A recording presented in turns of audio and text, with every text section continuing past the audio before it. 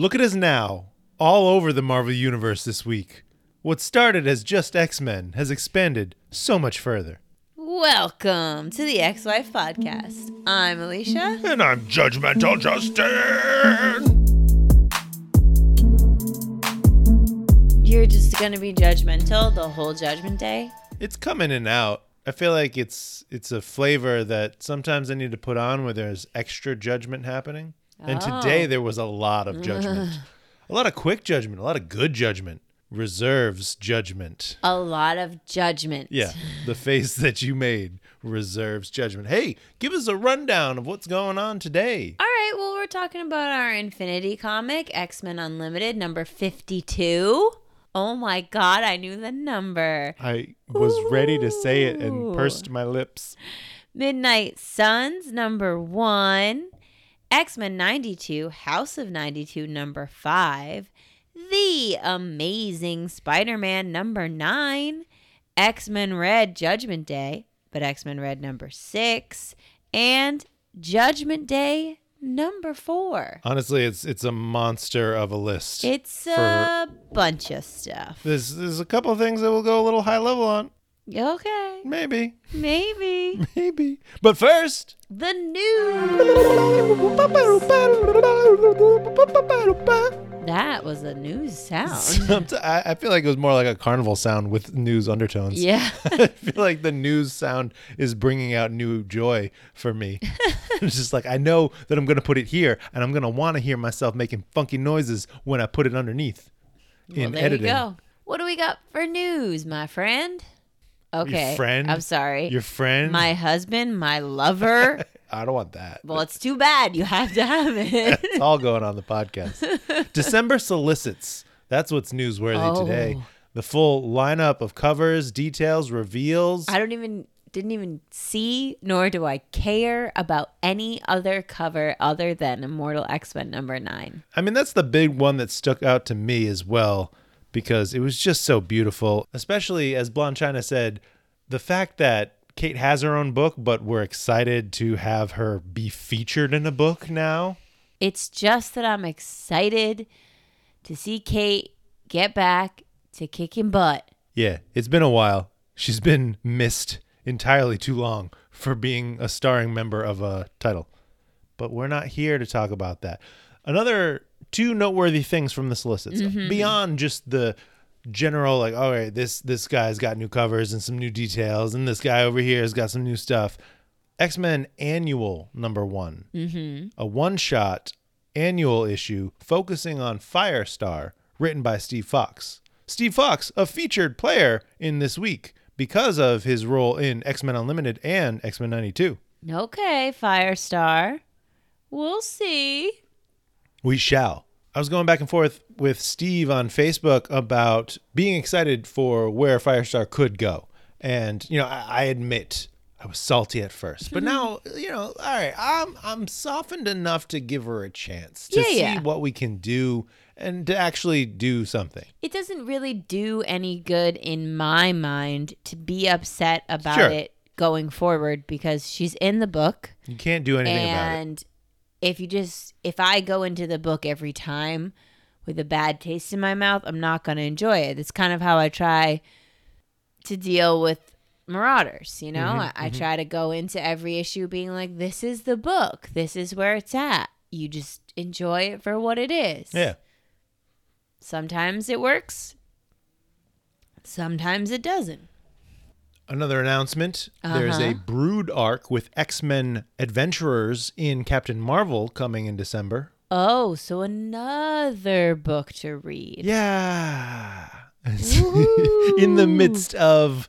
It's like they know that X-Men is the one that people are following. Yeah, that's what I was going to say. Are there other titles or other heroes that are just aside from maybe Spider-Man, that are pulled into that are just other lines? Now we're going to go over here now. You want to read this one? We're going to go over here now. I feel like it's just the volume of potential X-Men characters, right? Nobody on the cover for Captain Marvel, I believe, are any of your Wolverine and Magic who are already doing their own crossover nonsense, or don't call it nonsense. Carry on. crossover tour. Is that fine? It's great. I'm here for it. Well, speaking of Wolverine and magic, Yes. we watched the Midnight Suns teaser trailer, a request from PJ Yeah. to get some reactions on the looks of the characters. So this is the upcoming video game of these characters. I like that they all have uniformity. I would agree that I like the uniformity, but also at the same time, as I was watching, I was like, oh, I don't like it on Spider-Man. I did like it on Spider-Man. I'm not crazy about it on Scarlet Witch. Scarlet Witch was the one that I was But also, not hey. in love with. But I also didn't like Magic's look as much. Oh, really? I thought Magic's look was the answer to everyone saying that her current look looked too much like a training outfit. Yeah, I guess, because it's got that black and gold vibe. But it's got so much more But it's than... more demon-y. Yeah, I think it was maybe the head piece that I didn't love. sure. Well, when you got to fight demons, you got to get demon. Yeah. But also hers was the one I think I saw like you got the least look at. Yeah, because I don't even think they said her name. Yeah. No, they did. Did they not? We'd have to watch it again. But I did like the uniformity of it all, and I feel like black and gold is a really powerful color combination, and with the words midnight sun, you know, black for the midnight, gold sun for the sun. So overall, I thought it was cool. Yeah, I'm here for it. I'm not going to play the video game because that's just not me. I'm going to get you. I have a video game in my back pocket that's not Mario Party, so watch out. Is it the Harry Potter one? It's the Harry Potter game, and I know you're going to get into it. You don't know anything. It's an RPG Harry Potter game. I know you. You're going to get into this. We'll find out whenever you buy it. Scarlet Witch series incoming. Oh. A solo. I don't know if we're going to pick it up. I don't know if that's part of the pod, but... Those are two different statements. Yeah, that's why there was pause in between. Steve Orlando is writing. Okay. And Russell Dodderman did the cover. I can't remember who did the interior or who is doing the interior art. But... Russell. Stop that. Why? His art is so beautiful. He makes every woman look like someone I want to be. Sure. That's a good point. Every single one. We had a poll. Yeah? What are your thoughts on the results? Who was the winner? We had 3 entrants in the poll. Judgment Day 4, X-Men Red 6, Amazing Spider-Man 9. X-Men Red. How clear? Clear as day. Crystal. 64%. That's right. 2/3. Judgment Day 4 with 31% and Spider-Man squeaking in with 5%. I thought that was a decent showing for a non-X-Men book. You know, he's brought in. I am curious to know how many X-Men fans bought this issue because of the fact that it was a Hellfire Gala tie-in. And if this Wolverine was there. Yeah, if this was your first Amazing Spider-Man issue of this current run. What were your thoughts? Let us know in any of the comments or just messages. Yeah. We got 2 general questions, not specifically tied to a book. Okay. And some actually not questions. Hot Claws with a general call that maybe it's time for the student to surpass the teacher. Alicia reads the series and relays it to Justin. Yes, I'm here for this. We've kicked this idea around a couple times, actually, and we just got to find the right series and the right time to do it. We found it, because I already know. Is it Midnight Suns? It's Midnight Suns. Let's go! I have no problem with that. I love Midnight Suns. I can't wait to talk about it. I am lukewarm on Midnight Suns as we talk about it a little beforehand. And Thalia1026 loves the pod. Thank you for that. And she's letting us know that the other 2 issues of Ms. Marvel feature a character relevant to the Krakoan era, and we might find interesting. Both were very fun. Okay, then. I guess we gotta get those somehow. Somehow, like, maybe we'll wait a little bit longer, and they'll be on Marvel Unlimited for freezies. Okay. We're expanding more and more, and I'm spending more and more in the comic shop. It's less about money and more just like, where are we keeping all these comics? I don't know. Why don't you tell me where we're keeping Redaction. Wolverine figures? Redaction. And that was not supposed to be revealed. I was going to do a thing about it. Sorry. I'm going to bleep it out. The number? Yes.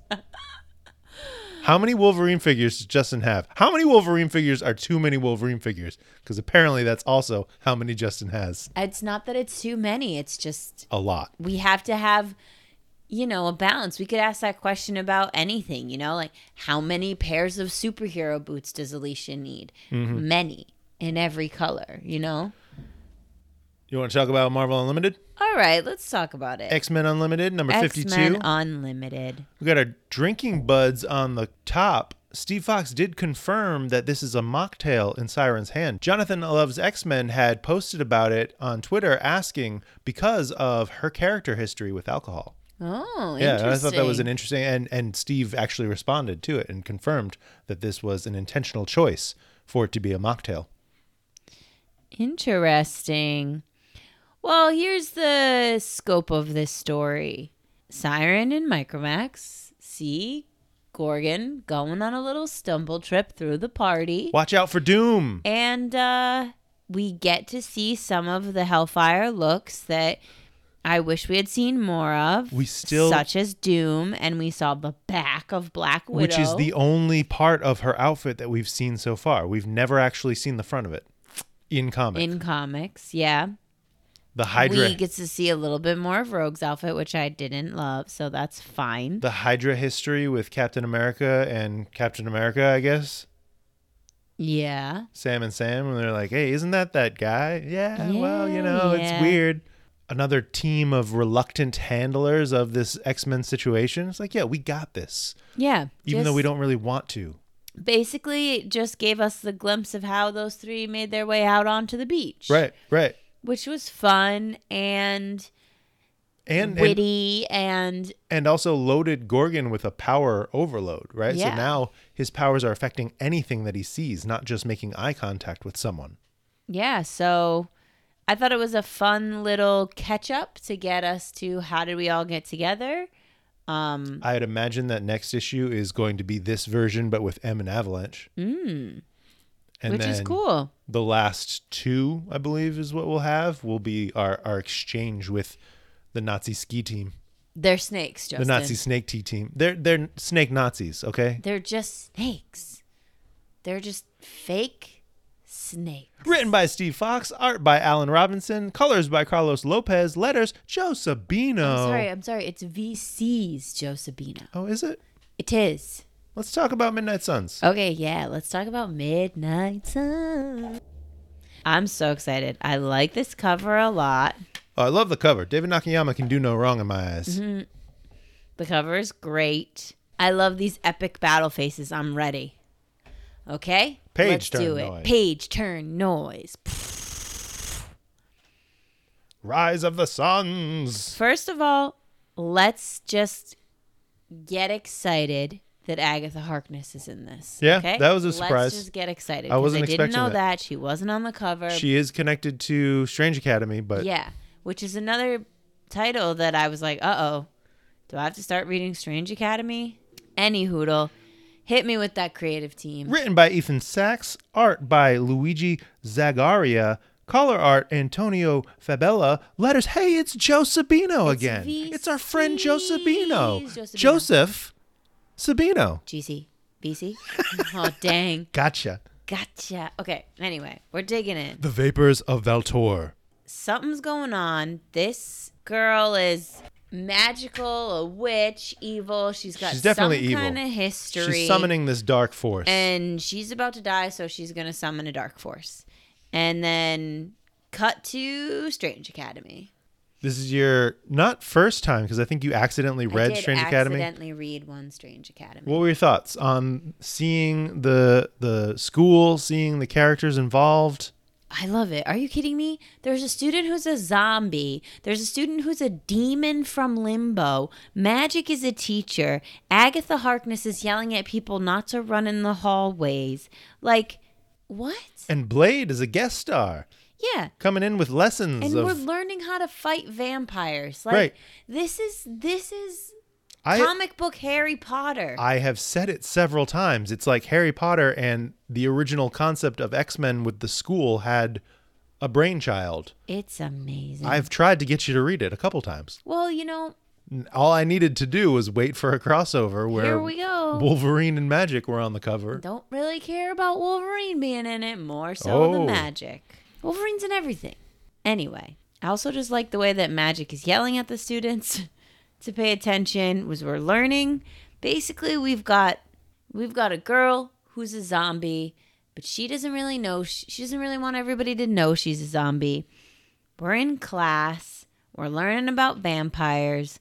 Magic does a little to bring in some darkness and some demons so we can really immerse ourselves in the lesson. We get out the lesson, and then all of a sudden, boom, vision. Demonic vision that takes over literally everyone around them and people much further. This vision is crazy. There's demons everywhere, and everyone's fighting. All the team is here. We don't seem like we're holding up well. And I gotta say, one thing that kind of was disappointing to me is we get this second look at the vision a little bit later. And when you go back to this image, you can't see that detail in this image. You can't zoom in on the watch and see the countdown because it's just black. Oh, on Nico's watch? Yeah. But I really like the layout of this vision, and these demons, evil demons, are pretty cool. I'm super into the way the zombie looks. It's not like any zombie I've ever seen before. Well, this seems like the lord of the zombies in some way. Yeah, they because are they have a calling the similar shots. tooth structure situation, and then we find out, she's involved in some way. Zoe is her name? Yeah, she's involved in some way. We don't know how. She wakes up, has no idea. No idea everyone else has seen this vision. Wipe all life away? I don't understand. Wait, what? Why did everybody hear what was in my thoughts? And now everyone's afraid of her, which I feel like y'all go to a school for magic. It should be pretty run-of-the-mill at this point. And you should at least take a step back and be like, let's discuss this. Not, you are immediately shunned, and I am terrified of you, and now I think you're straight up evil now. That zombie lady is the devil. But there's a little chat in the teacher's lounge about what to do next. And then off to California. Magic's just going to pop a portal, be back, and then boom, we're in California. And we've got ghost riders. Spirit rider. One's a ghost rider, one's a spirit rider, or they're both spirit riders? His name is Spirit Rider, and he says it Kushala. later. Yeah. And then Madripoor, To recruit the Grumblegus. who was sort of in the middle of what looks like an AIM battle. Yeah. But this is more important. And then we go all over the Marvel Universe, reaching out to the big magic users. We got Clea, Wong, Agatha Harkness, and Doom, all seemingly going to be involved with this story because they felt what the vision was. The way Agatha says, "not again," excites me. Because it just makes me feel like there's going to be something epic to this story. Secrets revealed of a past experience. Mm-hmm. Well, especially the way that she takes charge later on. But before we get to that, there's a battle that breaks out in the school. Well, now we must, go after Zoe because she had this vision and we can't trust her. Yeah, she looks crazy. She's a demon. So she's trying to run away. She gets thwarted because, boom, Magic and Wolverine appear. Some no-name rips her necklace off, And once the amulet's gone, she's full zombie. revealing her true self. Mm-hmm. As the vapors of Valtor come in to the school. And then we realize, yeah, she's involved, but it's because these folks are after her. Right. They want her for something. They want her to incite an epic battle. Let's go. I like this battle. I want to know more about Nico. Who is she? What's going on there? What are her powers? Magic what does user. her staff do? Focuses her magic. Why is it gone? I don't know that. I like the little quip with Wolverine here where he's like, I can't hurt them. They're like, it's like they're not there. They're ghosts, but they seem to solidify when they want to punch you in the face. Right. In comes the Spirit Rider. Even our demon is trying to fight. Right. Desi. And I do like that we find out, or that I find out in this moment, that Desi and Zoe are together, Mm-hmm. it seems. Don't take my girlfriend. Yeah. What are your thoughts on this drop-in shot? It's fine. This battle shot. Honestly, when I saw it, all I could think of was the cover and how much more epic the cover was. This is fine. It's just how spaced out they are, in terms of really utilizing the frame. I feel like Nico, Spirit Rider, and Wolverine look nice and layered, but Blade and Magic are kind of floating in the distance above them, and you just making use of action lines all over. Yes. Could have been a little tighter, a little bigger. And then we've got Agatha coming to just scoop Zoe away, encompass her in her cape. Where are they going? I don't know. Do I want to know? Yes. Of course. And Wolverine Sniffing it up. sniffing the fact that she's not there anymore. Finding clues.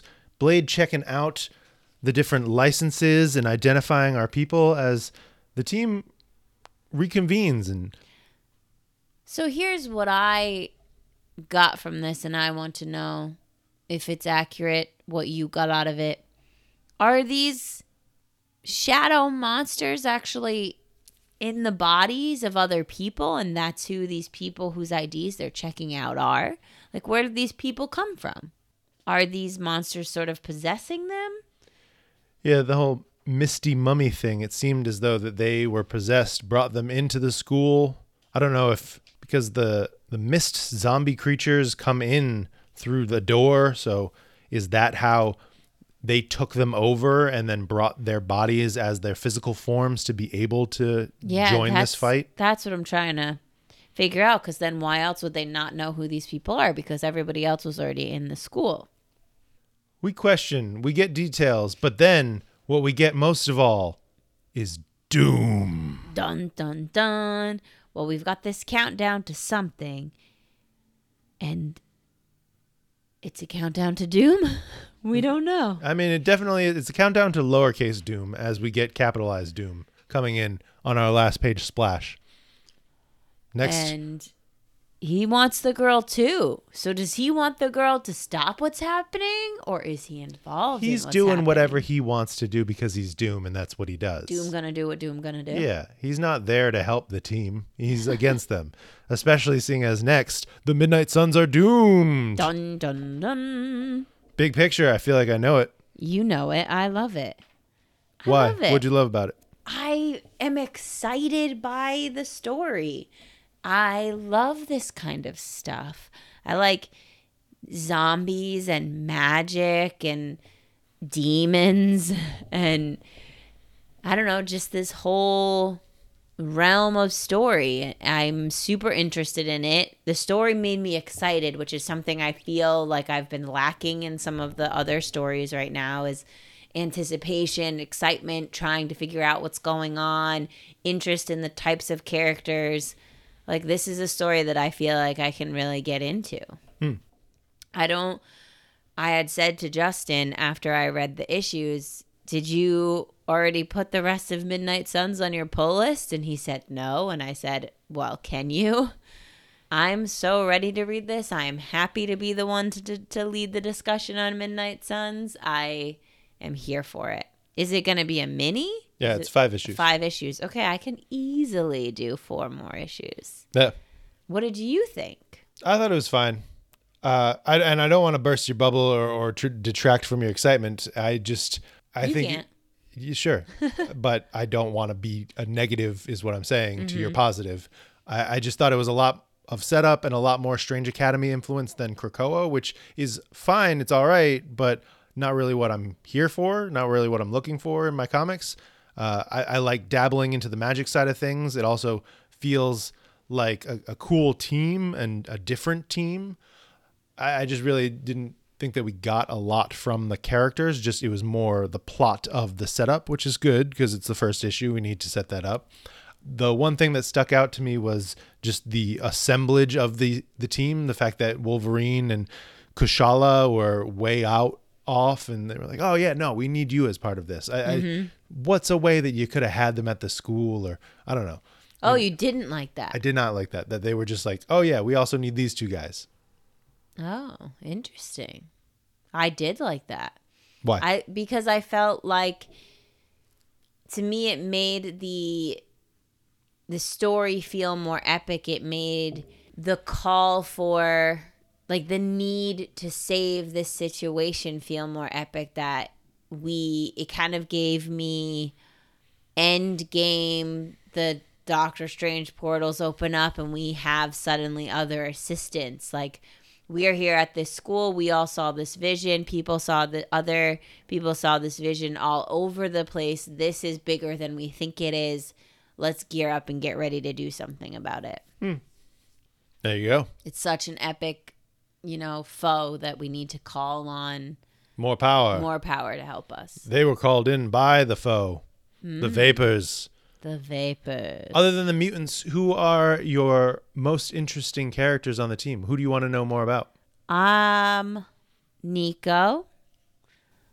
And honestly, Zoe. I'm interested in Zoe and what's going on with her, because I feel like whoever this person is in the beginning, I feel like they have to have some connection to her, because why did their call then make these monsters seek her out? What is her relationship to them? That's interesting to me. Yeah. Does this, and I think I know the answer, make you want to read Strange Academy? Yes. I have it. Great. I've collected it. I stopped Excellent. reading it about halfway through, but it was good. I enjoyed it. It just got overwhelmed with other stuff. Yeah, so much going on. Talia 1026 made me laugh with this one, but she wants to know what exactly the parent-teacher conferences between Magic and Desi's dad look like. Do you know who Desi's dad is? Is it Sim? It's Sim. Like, that's got to be awkward for everyone, right? Yeah, for sure. Especially now after the labors of magic and the intended uprising. I wonder where this has to take place after that with the new costume. I kind of feel like it gives you this moment too, though, of saying Magic understands that Sim is her father, but she is not Sim. Oh, no, she definitely doesn't take it out on the child. I think the question is more what that interaction is at the school when Sim has to go and get the progress report for Desi. I think someone else does it. I would hope, because Magic's like, I can't. Well, and at the same time, she has nothing to fear from him. She is just this boss in the interaction, and honestly, I kind of want to see it now. Yeah, let's get it in there. In the Strange Academy issues. X-Men 92? All right, X-Men 92.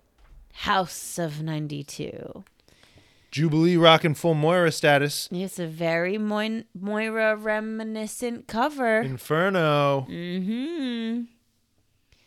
Ready? Here we go. Page turn noise. Hey, it's a title page. X-Men 92. House of 92. Written by Steve Fox. Art by Salva Espion. Colors by Israel Silva. Letters, Joe Sabino again. Joe Sabino. Joe Sabino, you are everywhere, Mr. VCs. Mr. VCs? That's disrespectful. Uh, Mr. Sabino is his name. Joseph. Mr. VC's Joe Sabino. Asteroid X with Queen Storm. I'm glad that this stays true, but seems to be without the Great Ring. Mm-hmm. Right? We don't have any Iraqi influence at this meeting, but a solid entourage flanking her. Sunder, Shard, Doug, and Warlock. Into it. Doug is in a costume that you probably don't recognize either. No, I didn't know who any of those people were except for Warlock. Yeah. Sunder is an original Morlock, and Shard is Bishop's sister from the future who was technically never actually alive here, just a hologram representation of her. Ah, interesting. And what is this Cypher costume? What's Doug got going on? That's his graduation uniform. Oh, okay. Well, the Shi'ar have arrived. The Shi'ar have arrived, and so has Nimrod. Oh, snap. Coming through the wall, punching his way with the Trask head floating in his center. I feel like Arnim Zola is going to get upset by someone biting his look. Yeah, it's true. The Nimrod attack as he just destroys the entourage. And Storm pleads for the X-Men team. I love this panel, this full page. Them all coming on in. Oh, yeah. Not if the X-Men have anything to say about it. Mm-hmm. That felt very classic X-Men comics. This is Saturday morning cartoons right here. But even just the way in the word bubble, the X-Men logo The is way there. that it pops out, yeah. This is, the visual style and ridiculousness of this data page It's the wins my best. heart. These data pages have been some of my favorite ways to get more information in a nostalgic, quippy little way. Like a setup wizard. At first, when you see a setup wizard, you don't want anything to do with that. No, You're like, you do. oh, click through it all. I don't care about this. Give me that upgrade. And I love the background of this page. The subtle Nimrod silhouettes in the background. You know what I don't love? What? The fact that the X-Men and Asteroid X have fallen. Destroyed. This feels odd, the reaction from Xavier and Magneto seemingly not knowing Nimrod, even though Nimrod should have appeared in the comics. So I think that this is really 92. Like it's just solely influenced by the cartoon and has no other influences of the continuity at this point. Right. That makes sense. As Beast reveals his pet project. Yee. So who is this the chimera of? Looks like we got some Rogue, some Cyclops, some Apocalypse, Magneto. some Colossus, some Magneto, Where's Colossus? some Mystique. Oh, the leg, yeah. Gambit, Omega Red, Wolverine. It's so many. It's so many. It's almost obscene. It's too many. I feel like that's what everyone's reactions, like the outrage from Omega Red and Mystique, just at the fact that he's created this. Storm repeatedly calling it an abomination or a terrible combination man. Yeah, it's a lot. But Beast is like, listen. Hey, it's a lot, but it's necessary. I made it. It's here. It's all we've got. Kind of already activated it. So I didn't even really make it. It was Sinister's plan, and I just took it to the next level. He was being a baby about it. I mean, this Nimrod is just slicing mutants in half left and right. What other choice do we have? Not even the team up of Cortez and Cyclops can do anything about Nothing. Nimrod. Not even fazed by it. So, ethical lapses aside, release the Chimera.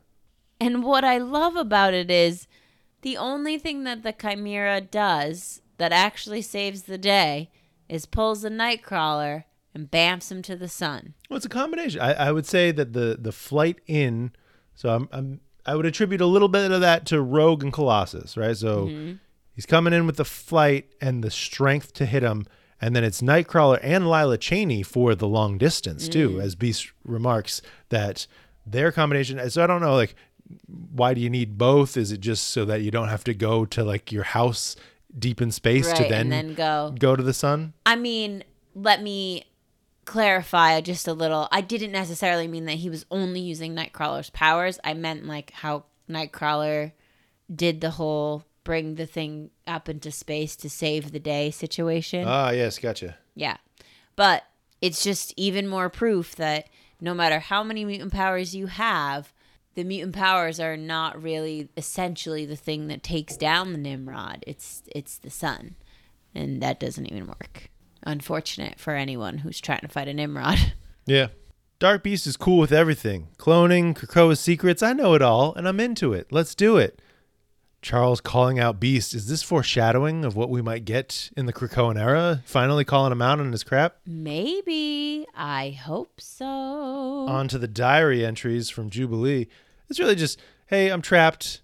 We got Mojo TV. It's fine. Sinister's weirdly obsessed with Cyclops, and there's a Halloween party, and I'm jealous of everyone because I'm wasting away in this bunker. I wish I was there. Honestly, this gives you a little insight as to how upset Moira must have been. Right. She was really upset to miss that Halloween party. And surprise, everybody, in case you didn't catch it, we've got lots of secrets, and Jubilee's alive, and here's Sinister, and Sabretooth's here too, and look at this, such a 90s diary that Jubilee has with a tiny little lock on it. I love that is how this 1,000-year-old woman is still keeping a diary. Really holding to the aesthetic of the look. It made me so happy. I had like 700 of those. I had one. The outside of it was fluffy and purple. The locks did nothing. Locked them every time. So many different diaries like that. It's like a 90s child's, that's a staple. You got to keep your deep, dark secrets in there. Rogan Storm coming in with X-Men 92 quotes and stylings, trying to fight down Hank as Xavier lays it all on the line. All right, hey, here's the deal. Jubilee is the crazy Moira of this group, and maybe stop being such a jerk, Beast. Because he gets upset. Man, if I knew that she was so instrumental to the future, I wouldn't have done all those creepy things and tried to kill her. Yeah, just in case she died, I wouldn't want to reset my gloriousness. Right. I'm only alive because she's existing here. Oh, sorry, everybody. Nimrod's back. Oh, dang it. And he wants Wolverine. That's all he wants. Get out of the way. Why does he want Wolverine so bad? Because Wolverine killed Trask in issue 1. That's the only reason he wants. And I think something to do with Yuriko as well. Oh, man. Well, in an effort to save Jubilee, we have crushed her under the debris. She's dying. But wait, there's a glimmer of rebirth as Jean brings the power of the Dark Phoenix over and says, hey, I can share this somehow. You can also become the Dark Phoenix or just the Phoenix. Yeah. And then it'll just burn your memories. It's fine. You'll die, but we won't really get reset, except we do. Well, we get reset without any memories. There's no knowledge. So all of this it almost brings us back to where we were without this. Right. Because it's never over. Right. And that's where we leave it. And that's the moral of the story, is that it keeps on going. No matter how many lives Moira has. This is a song that never ends. Yes, it goes on and on, my friends. You gonna finish it? Nope. What? I know what it is. Lamb Chops Play Along. Some people started come on. Not knowing what it was. And they just kept on singing it forever just because it's a song that never ends. You're so upset. It's going to be stuck in everybody's head now. Yep. You're welcome. Nope. Next. There is nothing next. It's the end. It's the end. What'd you think? I honestly didn't love the last issue. I thought parts of it were interesting. I thought the Chimera, the explosion of going hard into just we're going to have one Chimera and it's going to be ridiculous. I thought that was interesting. But also the reveals that there are multiple Chimeras stationed within world leader positions. Yes. I thought that was hey, how do we get more of that? I think it was more that what I liked about this was that it was a fun, playful retelling of stuff that had already happened. And now we'd ventured into sort of this area of things that hadn't really happened. And it felt like there was a lot going on in this issue with, we're going to wrap this story up and we're going to bring in Nimrod and the machines, which was the original threat, but we're also going to throw in what Beast is doing with the Chimeras, and then the Phoenix thing really threw me for a loop. Yeah. It wasn't that I didn't like it. It just didn't have the same fun, playful vibe I liked in the other ones. Well, it had a lot of work to do. You Yeah. know, there were a lot of things, and it definitely made the work out for it. It was oh, well, we have all these things going on. Let's introduce more things to solve it. It was sad to see it end. I actually liked how it wrapped up into itself. It was all a unique twist on Krakoa and making it fit within the X-Men 92 mythos. So it gives it a finality that means that you really can't return to this world, Right. which is sad, but at the same time, it makes it feel complete. Right, and that in itself is satisfying to me. Right. To know that I don't have to be oh, well, you just kind of left me hanging over there with X-Men 92. Or you just kept on going and going and going. Jonathan Hickman is thank you. This is what I wanted. Yeah. This is where I wanted to go. Do you have a favorite 92 Krakoan change? Not really. I guess my favorite 92 Krakoan change is Dark Beast. That's mine. Yeah. Yeah, I feel like it's because of the fact that we've been dancing around it with X-Force and with what Beast is doing, and Yeah. it feels almost on the nose without saying it. Right. That's the best part. Was this entire experiment to get us excited for X-Men 97? Because I'm here, I'm ready, I'm waiting.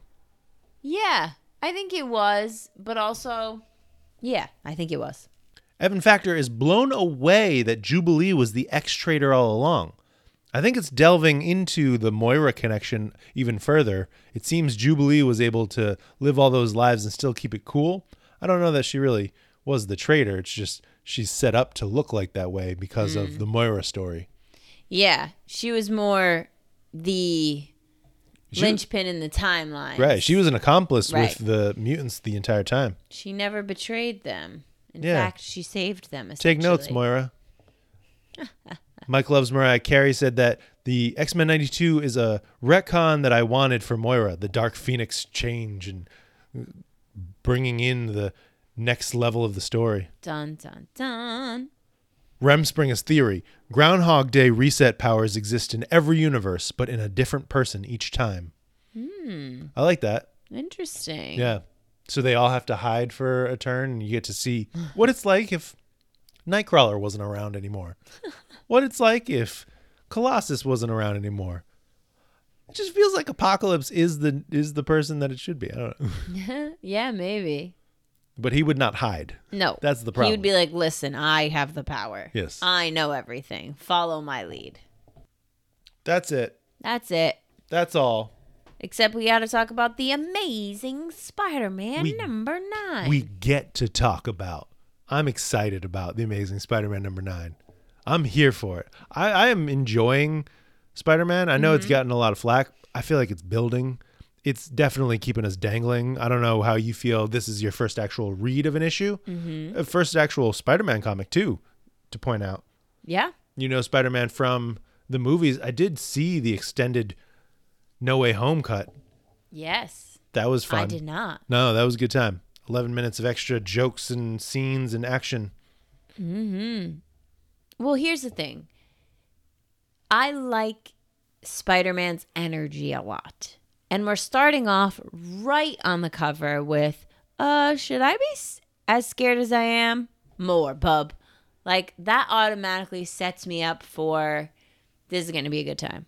Yeah, it's quippy, it's fun, it's playful. That's Spider-Man, baby. So let's dive in. Page turn noise.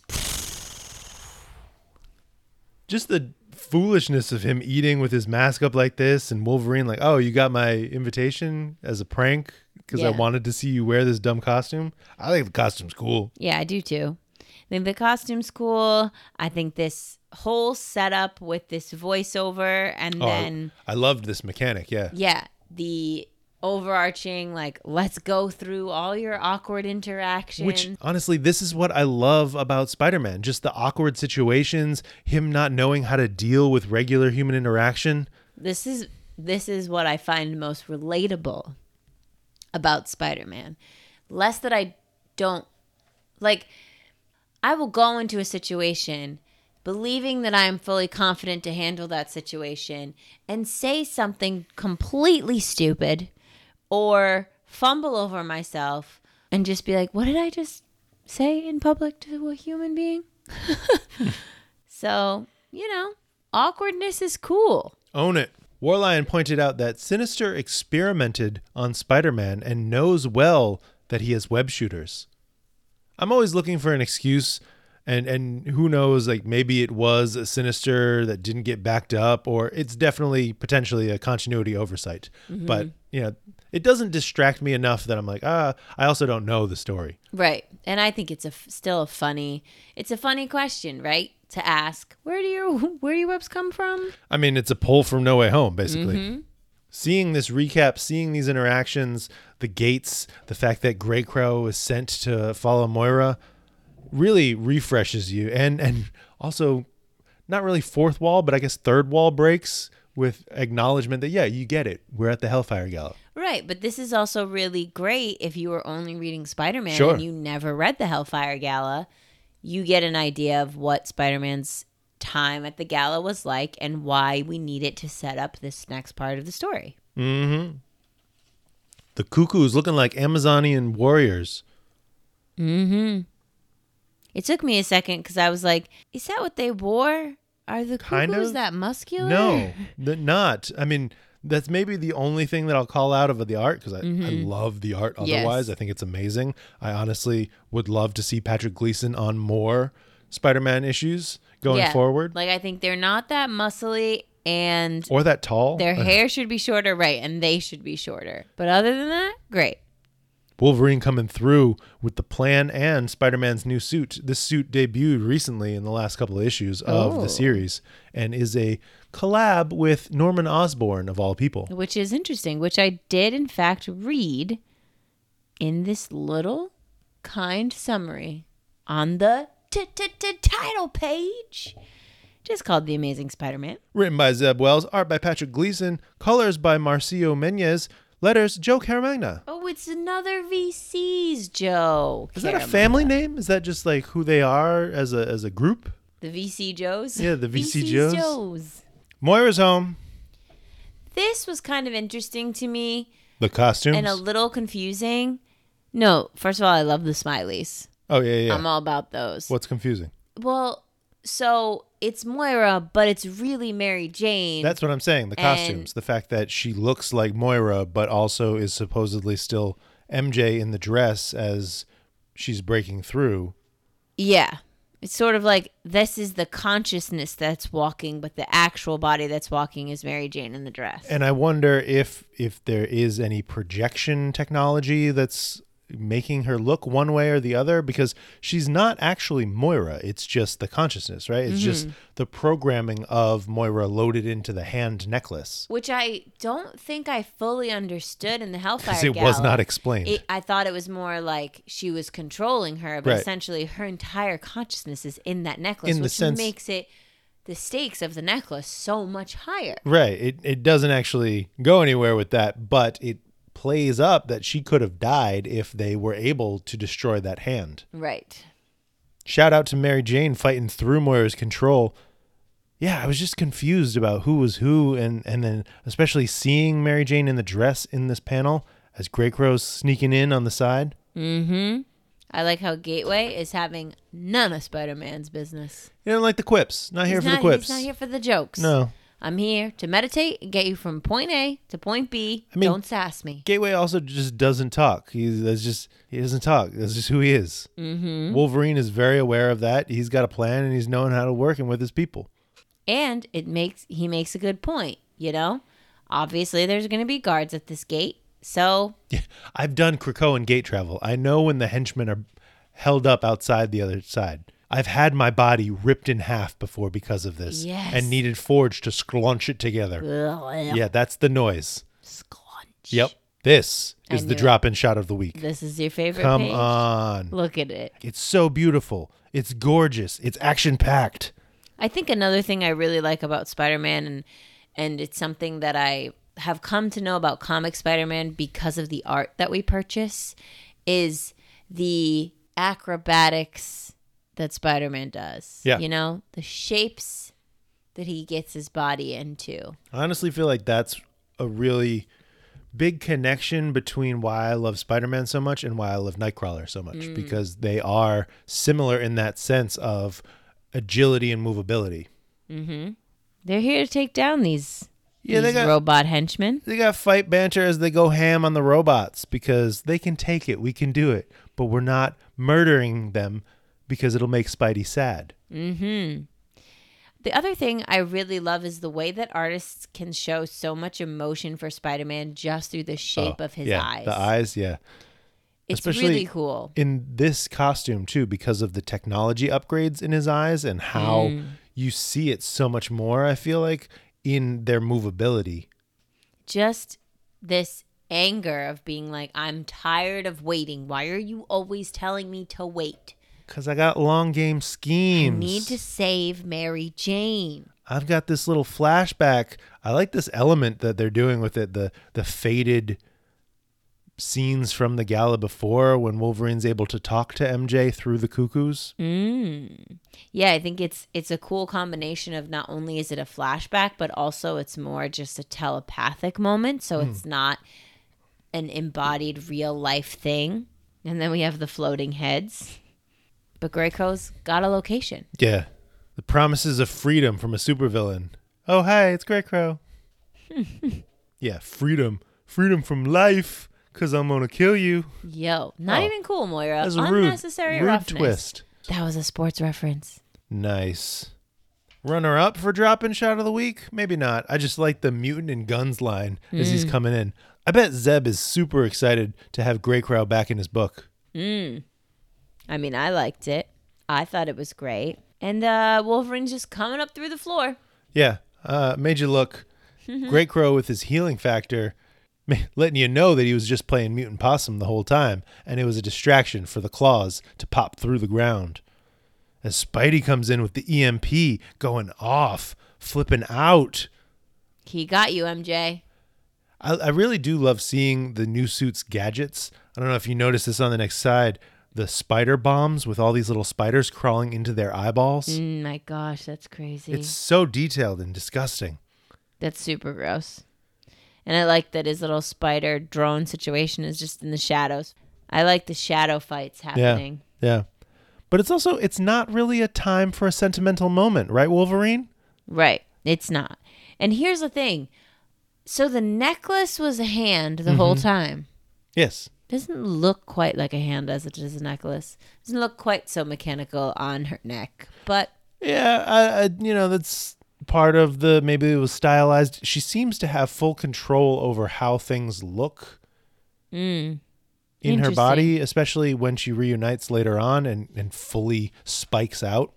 Yeah, she looks crazy. The terrifying attack mode. She's just going at them. I legit thought that she was about to stab Spider-Man here. Yeah, it's a little scary. But she stabbed Wolverine instead. Well, that's fine. He can heal. Yeah. Saving the day the best way he knows how. Just throwing his body into danger. As we get round 2 on Electro strategy, Spider-Man throws the EMP and Moira picks up a goon to make sure that... Sacrifice yourself for me. It's fine. This is what you wanted when you signed up. And I gotta go. Okay, bye. But also Judgment Day is coming, boyos. See you later. See you in the Judgment Day books. As we're getting our goodbyes and coffee exchange. No, this was rough. This was rough. And this last panel, just the stark whiteness of it all with just their shadows, it really makes you feel something. Yeah. It just has that empty, sad feeling to it. We still know absolutely nothing about what Peter did and the mystery driving this distance between them. Also, the questionable age of MJ's new daughter with Paul, who is this character that I don't know. Otherwise, I also, this is the first time I'm getting back into Spider-Man, so I got to let that go. Yeah. But it seems to be a general consensus that what's going on? What is this? How did this happen? Right. Next, Judgment Day. Gwen Stacy back from the grave for some extra judginess. Dun, dun, dun. What'd you think? I very much enjoyed it, but I will say that because of the Moira storyline, it didn't feel any different than a regular Krakoan comic to me. Like, the elements of Spider-Man-iness, the awkwardness, the little jokes, and all of that. Yes, I guess that's specifically true to Spider-Man, but this could have easily been a Wolverine issue to me, and it would have made just as much sense. Sure. So it didn't feel unfamiliar, and it didn't. I didn't have any feelings of like, oh my God, I have no idea what's going on. I feel so lost and confused here. Right, so that sounds like it's a good thing. Right. Yes. I didn't get that. But I would agree that it did not feel like a Spider-Man issue. It felt like a Spider-Man and the X-Men issue. It felt like a team-up issue where he was definitely driving the narrative with his reflections and on his experience and his connection to Mary Jane, but also Wolverine with the tactics. They split the focus really well. Yes. I was a big fan of this issue. The art was spectacular. Oh, yeah. Patrick Gleason can guest on Spider-Man anytime in my mind. It was a straightforward rescue mission plot. Not really much else added in other than the tension between Peter and MJ that we've seen in this title for a little while. Get the jokes, you get the Hellfire fashion, dope action. Big fan. Yeah, I really enjoyed it. Warlion thinks that Wells is better on X Comics than he is on Spidey, but Patrick Gleason's art rocks. And we were talking about some of the inconsistencies between Spidey's continuity, and he's also missing the dynamic between Spider-Man and the X-Men, especially Jean and Rachel, which are now erased from everyone's memory because of the One More Day storyline. Oh, interesting. And I would say, just to comment on the better on X-Men than on Spider-Man, I feel like X-Men are almost easier, especially to be able to take a handful of this giant grouping of people and do whatever you want versus trying to build from essentially scratch new mystery and intrigue and storylines from a singular focal character, right? Hellions, most of those characters weren't on the map for anyone for a while. Right. So you could do anything you want. And you have so many main characters that you can interweave their interactions. Right. You can It doesn't have to be one focus the whole time. Right. It's not just, and honestly, I think what I've really enjoyed from this run of Spider-Man was the focus on the villains that we've seen. So the first arc was really a Tombstone story that Spider-Man was intervening with. And then even the last 2 issues was a Vulture story in the sense. And it seems like after Judgment Day, we're getting a Hobgoblin story. Well, that's cool. Right. Because those are essentially Spidey's supporting cast, right? You have these other guys that are his villains. He doesn't really, he sometimes hangs out with the Black Cat or Human Torch, but he's a solo guy. Well, I think it's difficult too when you have a character who is a singular focus of a book. It's really easy for people to have their version of that character. Like Sure. I feel that same way with Kate, and she's not even a singular focus of a book, and I'm like, oh, but I don't feel like she's my Kate. So maybe there's that feeling of like, I don't feel like this is my Spider-Man, Yeah. But I think from this issue, I feel like I would enjoy reading Spider-Man. Am I going to pick it up? No. I mean, you can. I have them. Yeah, but I'm going to read Midnight Suns and Strange Academy instead. All right. And then Spider-Man after. Maybe. And maybe skip issue 900 because it was not great. It does not help my argument of saying, I was a little confused in the first, not confused. I was a little on the outs in the first couple of issues of this run, but I feel like every one since has gotten better except for that one. This one was not the best, I'd say, but it had a lot that I really enjoyed about it. Because it is kind of a common statement that people aren't enjoying this run so far. Oh, interesting. Yeah. Alpha J0629 wants to know if Zeb Wells' ASM run should end after Dark Web. Oh. I don't know. What do you think? I just feel like, I'm of the mind that the mystery is kind of dragging out. I wish we had a little bit more, but at the same time, like that's a driver. And we're getting a little bit of the details with now this collaboration with Norman, all of this hints towards something really, really big rifting between Peter and MJ. I would like a little bit more context as to what happened, but honestly, I like what's been going, and it might just be because I miss reading Spider-Man comics, and I'm excited to have them back. You're into it. Right. You haven't been reading it from the other writers. And it's the same way that I loved Ragnarok, didn't really like Love and Thunder, but I give it a pass because of how great Ragnarok was. Hellion's an amazing Spider-Man. Yeah. Analogous, right? Like I'm not ready to throw it away because of how much I've loved other things that Zeb Wells has done. Yeah, I really like Zeb's stuff. And his New Mutants run was really great. Yeah. A.M. Friedrich is wondering if Moira's access to the Smileys means that Cameron Hodge could be an Orcus Petal. That would be cool. I think he died, but Cameron Hodge never dies. That's kind of his thing, is that he always just... You think he's dead, but he's not. Demon magic and robots. I feel like he has to be a part of their squad. Has to be, because otherwise how can she use his robots? She can take over robots. All right, that's fair. His connection to the robotic side and how that might meld in with Omega Sentinel and Nimrod's plans. Interesting. Is it time? It's time. For X-Men Red? Honestly, this was my favorite book of the week. Hands down, easily. And I'm sad that we're doing this before Judgment Day. I really enjoyed Judgment Day, don't get me wrong. I thought that was probably the best of the 4 issues of the main series so far. But this was just so good. This had so much to it. This was great. this is what I'll say before we go in. For the hour of Magneto, there was a lot of not Magneto. But I still very much enjoyed the issue. The cover is super dope. Yeah. I like the layering. I like the colors.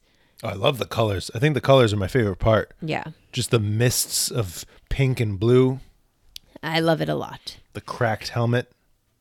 And with that, we give it a page turn noise. We want more Craig of NASA. This was so great. And a really strong perspective to bring in of what's truly going on Arakko. Mm-hmm. The children, they're adorable. The Iraqi customs are amazing.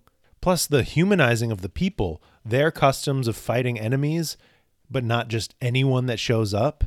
And even this brief history of the prisons that we allude to. Like, you got to imagine, Earth has literally no knowledge of their story. Right. They didn't read Ten of Swords, and then Arakko just left after they, were getting upset about how many mutants there were. Right. So it makes sense that somebody's got to go do some investigating and some studying in a way that is not, hey, we're here to destroy you, in a way that is, hey, I'd like to learn about you. Right. And understand you. I'd like to help. Insult Craig of NASA. I love it. I loved it. I thought it was so funny. And just like, we don't see many Iraqi children, and they do make a point to clarify as to why. Right. And it's dark. It's terrible. They didn't survive the prisons. Oof. Okay, I mean, I get it, but that's terrifying. Mm-hmm. And Craig of NASA is like, okay, listen, I know I'm supposed to stay here, but that thing is doing a lot of destruction, and I feel like I need to help you kids out. I gotta fight, even though I am just a human man, as you point out, little girl. That I am weaponless indeed. Lulo doesn't sugarcoat it, Craig of NASA. She tells it like it is. I feel like that's the Iraqi way. Yeah. As we get Table Day with not so much a drop in, more of a float in, I'd say. Mm-hmm. No one fights alone in a challenge to all. The poetry of this attack as we see her teaming up with Sobanar and Laktuka. Let's just do it now. Let's just call out the beauty of the art in the book. Oh, yeah. Stefano Casali and Federico Blee are killing it on this book. Indeed, they are. I love every issue. So gorgeous. And to really dive into the destruction and fury, the ferocity in Storm's eyes as she brings down the lightning, the beginning strategy of a circuit with the other members, the fact that like this becomes the theme of the book. Mm-hmm. This, how can we learn from your ways of working together and playing off of each other's strengths and not take that as an insult and a call to us being weak. Right. Instead, it is how much more powerful we can all be together. Together. Hey, it's a title page. War Machines. The Hour of Magneto. Written by Al Ewing. Art by Stefano Casali. Colors by Federico Blee. Letters and production, Ariana Maher. This is Ariana Maher. Ariana and Clayton had spotlights on Marvel this week. Oh. Which I thought was really interesting. Really cool. That is cool. Get it, y'all. Laktuka's knowledge takes us on a tour de Arakko. I love the relationship building between these characters, the wisdom and comfort that we get from Sabunar. That's like, hey, if you weren't here, you were somewhere else where you were needed. Mm-hmm. And the combo move now with Laktuka, before it was with Sabunar to take down the machine, but the sharing of gifts and how it's otherwise unheard of. Storm seeing these updates all around Arakko. So much has moved forward in this quick way that's super unique. Yes. I do like that we're experiencing what's happening for everybody through Storm entering their consciousness essentially and experiencing it. Right. So she can see it all from Laktuka. What I feel kind of conflicted about is the way that Iska's story is touched on. And for me, it's made to seem like it's not Iska's fault that she had to switch sides. I mean, yeah, I get that. I almost feel like I know we've been questioning how exactly her powers work and if she has any say in that sort of situation. But it feels like if she wanted them to win, she would stay on their side and they would have won. No, I don't think she has any control. At least that's what's being seeded Right. here, is that But it felt like it felt like it was made too easy for her to just be like, we know Iska has to be on that side because we knew Uranus was going to take us down. So it's okay. yeah. Richard Rider taking on all the responsibility.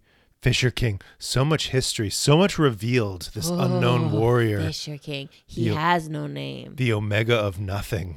I love it. Wrong slide. Here he is. He's doing it. Coming in on his own fight. Roberto da Costa, Mr. Secrets, not called Sunspot, interestingly. Everybody else is referred to by their mutant name.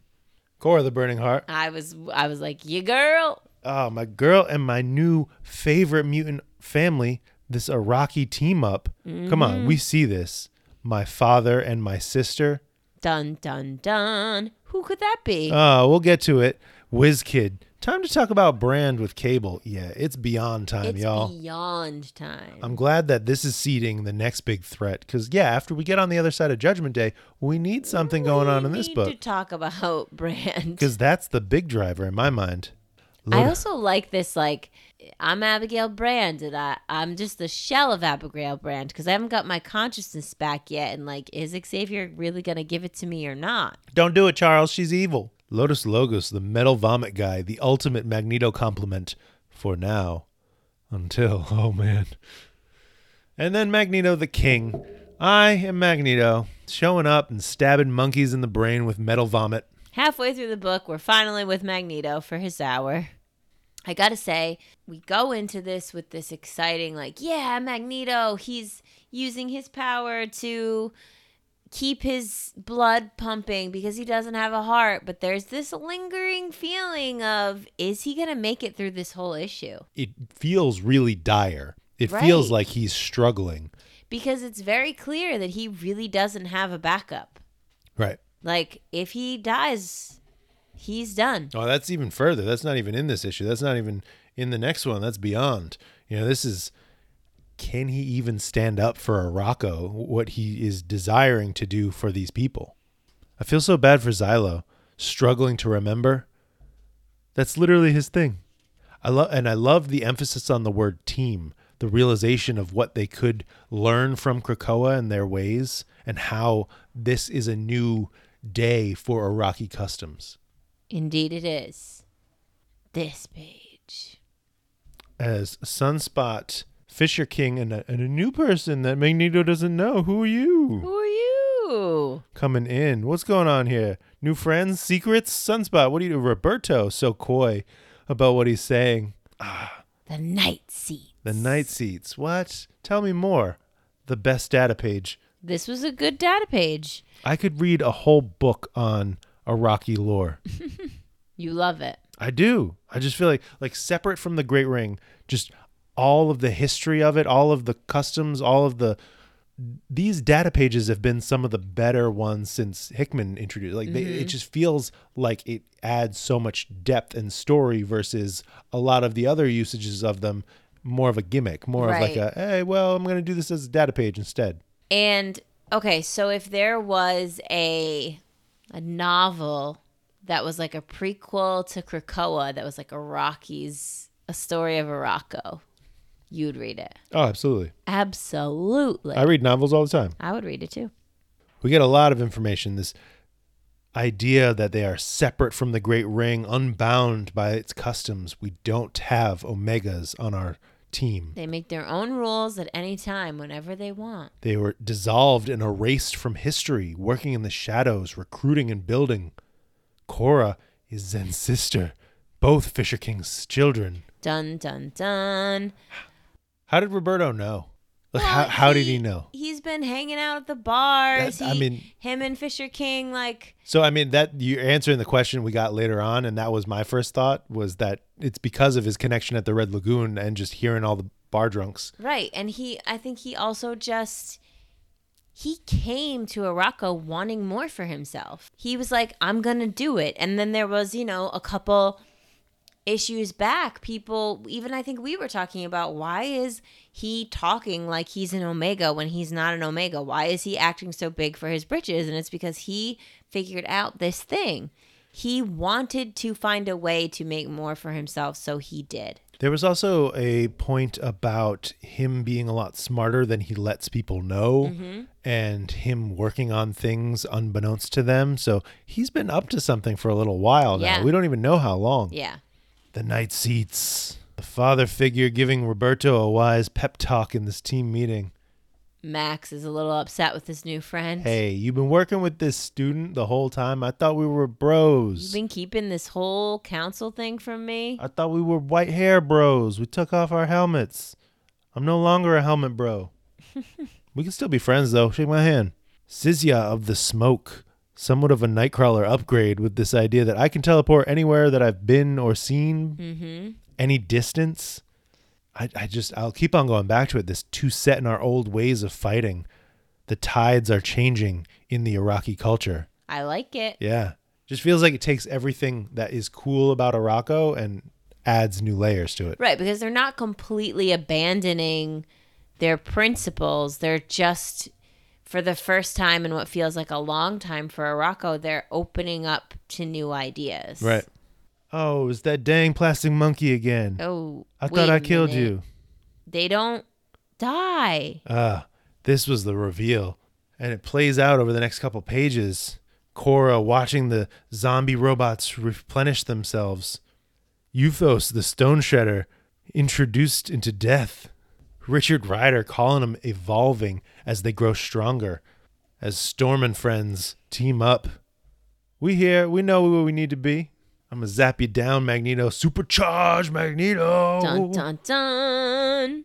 Oh, man. This page. I posted this today. This top panel. Yeah, but let's talk about this bottom panel. Yeah, absolutely. What's going on here? It's something more than love. It's something that... Something more than love, but maybe involves some sexual activity. There's some fire between these two. There's something happening here. What kind of sexual activity? I understand what you're saying in terms of like their eyes and their support and love for each other, or also just how deeply they're giving of each other. I don't know. I read it and I was like, okay, it's not love, but... Oh, no, it definitely looks, and especially just the way that she's coming up behind him. Like, is Storm pegging Magneto right now? No, God, don't say that. I'm so upset. It's not that I am, dissing that as an act. I think it's more like an embrace. I don't know. I just feel there is a deeper connection between them. Yeah, I mean, there should be. And they would be a pretty dope power couple. That's all I'm saying. Yeah, I agree. I think there's the little questionable of just how old Magneto is compared to Storm, but I would overlook it just because he's Magneto. Means nothing in the comics. Sure. Die, monkey, die. We will melt you. It's just the Iraqi watch party as they're all like, that was pretty dope. We should definitely be listening to them. Yeah, we should do more of that stuff because that was awesome. As the king and queen did not come to make love, they came to make war. Bum, bum. Let's regroup. Let's plan for retaliation and think of what's going to happen to Uranos as this team comes for him. Because we're not waiting around anymore. Oh, it's so great. I love it We're so coming much. Book of the week. you. Book of the month. Look at that final page. Look at it. The sun in the background. Yes. Little Xylo dog. Next, the winning side. Dun, dun, dun, dun, dun. It's the cover of Storm vs. Iska. Oh, no. What will happen? Iska can never lose. She must. Storm cannot be defeated. Well, obviously. What'd you think? Big picture. I very much enjoyed it. I'm not disappointed with what happened, only that I went into it with this idea of what the Hour of Magneto meant. And though I very much appreciate and enjoy that the overarching message of this book was really about that they're better together. Mm-hmm. right? And I feel like in the course of judgment as a whole, that's something that's going to be, well, not really in the favor of anyone being judged because of what happens in the fourth judgment day. But I think that's a really strong message, and I really like where that went with the story. And it's just a small detail of me being like, I thought I was going to get an issue of Magneto being epic, and instead I got an issue of the team coming together, and it was an epic issue, and I loved it. But it's just not what I was anticipating the Yeah. Hour of Magneto to be. Yeah, I get what you're saying. I guess I wasn't really, and even I posted twice of like, oh, it's the Hour of Magneto. And maybe that was part of that hype of just thinking that this was going to be all Magneto all the time. And really what he was this council of wisdom and collaboration to his team, to the team as they're building. And then he took down a big plastic monkey, you know? Right. I think since I flipped that page and I saw him standing there and I saw the words, the Hour of Magneto begins, I personally have been waiting for it to be a Magneto heavy issue. And I didn't get that. However, I have no complaints about this issue. Right. So, Yeah, I just think each issue is just like, damn. yeah. X-Men Red is by far one of my favorite books. I've already read the full series several times over. There's just so much firepower on this team, so much untapped narrative potential in the Iraqi people, and so much character potential in how slowly they're being developed into this larger tapestry. Everything about it is super exciting. The art is just gorgeous. Yes. There's so much action. There's so much just, and even this one was a little light on action in the sense that we really got snippets of. But it still somehow was so epic. Right. Right? So good. Blonde China is obsessed with this week's books and wants to confirm, are Cora and Zen sisters? I think the confirmation is yes. I think it's there. This is the new mutant family that we've all been loving. Mm-hmm. I mean, Cora is hands down one of my favorite, if not my favorite, Iraqi. So, yeah. And Weaponless Zen is Really dope. so cool. And clearly the Fisher King has got a lot more to offer. Comic Extracts wants to know what we think of the Fisher King's family, who he's calling his new favorite mutant family. And honestly, I'm not too far off from that. Yeah, I think they're great. Cora, again, has always been a standout, and Fisher King really stepped up, and now connecting them all with Zen and her intense fighting skills, like, I'm here for it. And I feel like the way that the other Iraqi people treat Fisher King, they knew about him in this role, right? He's been in this role before, maybe. Or they value him, and obviously his daughters are freaking awesome. So I feel like it's whispers, you know? Yeah. It's like people know if they know. If they've been a part of the culture or if they were around at that time, then they definitely know. And they're like, oh yeah, Fisher King's coming. He's gonna do what he does best and save us all from certain destruction. Pete Woods 86 wants to know what we think of Roberto getting a seat on the Great Ring. I think it's great. Yeah, I think it's really cool. I used to really not like Roberto, and I've completely flipped Whoa. how I feel about him. It's this series though, right? Yes, it's X-Men Red. He's like, for me, he has matured He's grown up, yeah. through this series. There's been other times that he has matured, and I feel like he's then gone back. Like, even to watch it happen both by Hickman, like Hickman bringing him on the Avengers really stepped him up. But then in that opening New Mutants arc, he was like, oh no, he's still Roberto. Yeah. This journey that he's been on here, I feel like him finding his place on this council was him finding his purpose in Krakoa, his purpose in this new world. Yeah. And I think the version of him that I understood before this was that he wanted a purpose so desperately that he was really cocky so that it seemed like he had one. And then he went on this journey to find out what that actually is and to have it have substance and to have him feel like a real ownership of that and to understand the value in actually having a purpose and the whole fact that his council seat was secret. That he was actually doing something without having the glory of it and having him realize the validation and the strength that gives you of knowing that you're doing something good without having to have the recognition. You're doing it for the sake of doing it. I feel like that's what has given him the maturity that he's gotten, and that's what makes me respect him more as a character. Yeah. Mike Loves Mariah Carey is calling the power couple of the year, Stormnado. Yo, let's go. Eric Huffman agrees. He was Here for it. expecting more action in this issue, but loved the power combo. He and I agree on this, especially where we end up at the end of the next issue. Don't tease me with the comeback, but we'll talk about that soon enough. Warlion calling out that team up. Storm, I know things are rocky between you and T'Challa right now, so you need to be with someone else, but Magneto ain't suitable for you, girl. He's older than your parents. I don't care. Magneto is like, oh, Magneto is old. What about Charles? He's just as old. Yeah, but Charles isn't with the student.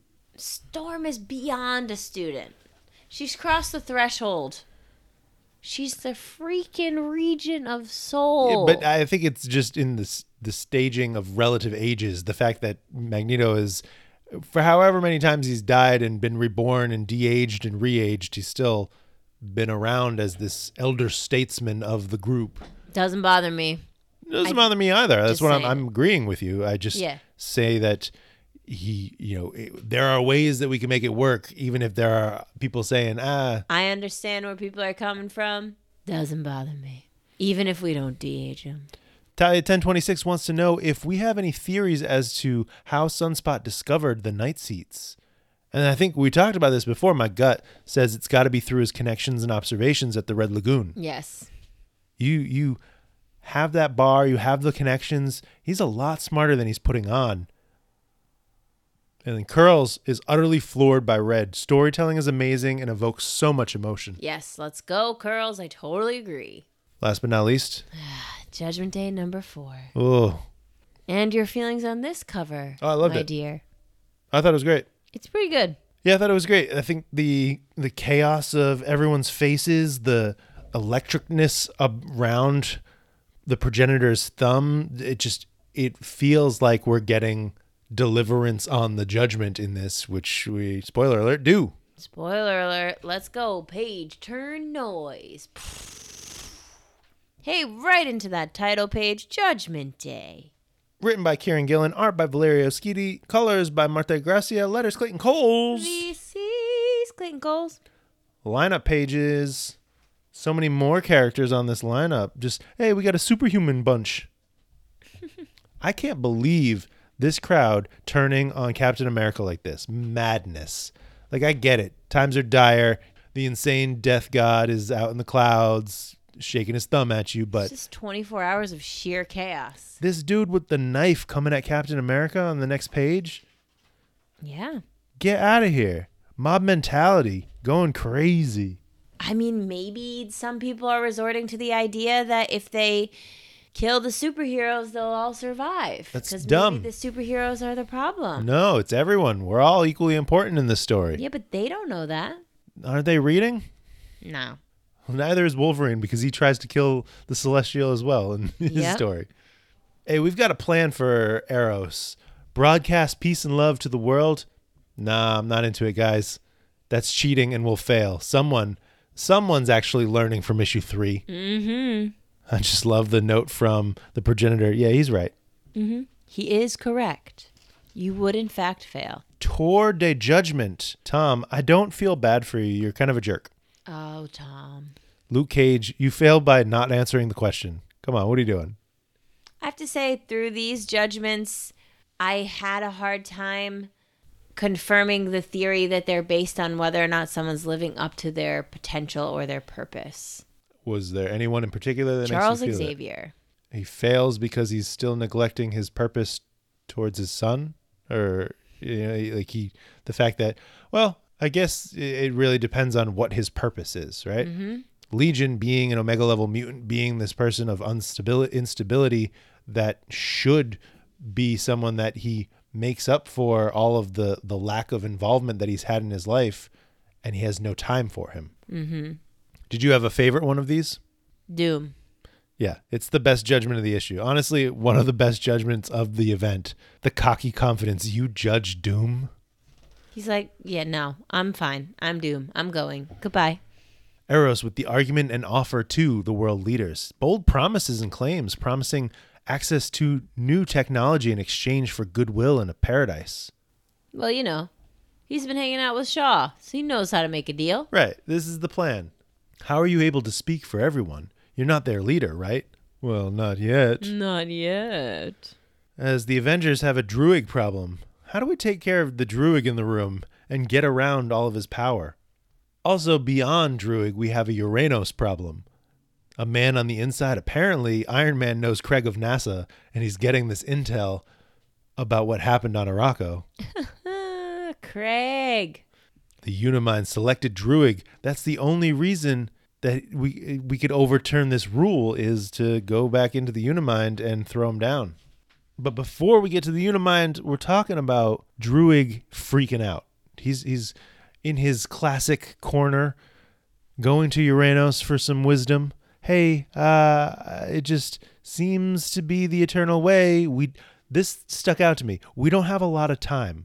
I want to do this, but the fact that we have a time limit of a day feels unnecessary to me. Like, we're Eternals. We get 10,000 years to do something.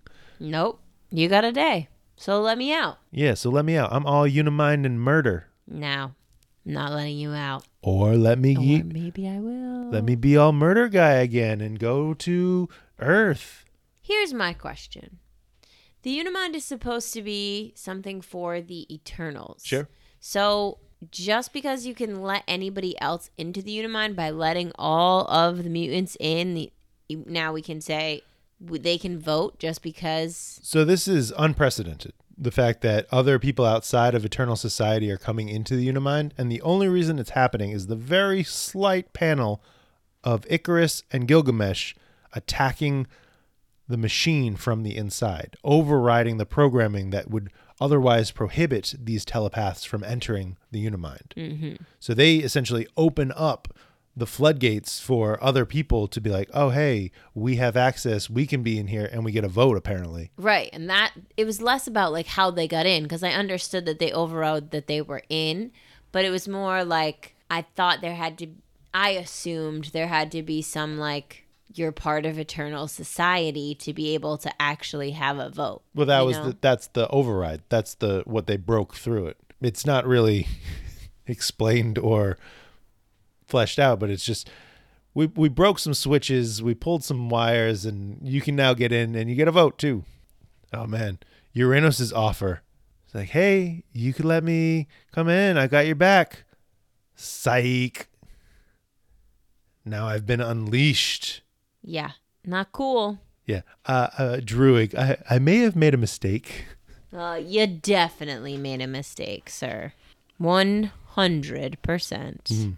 We're no time for that right now. We're hailing Eros, Prime Eternal, as worldwide destruction unleashes. I feel as though also Eros' Prime Eternal might not be a great thing for the long run.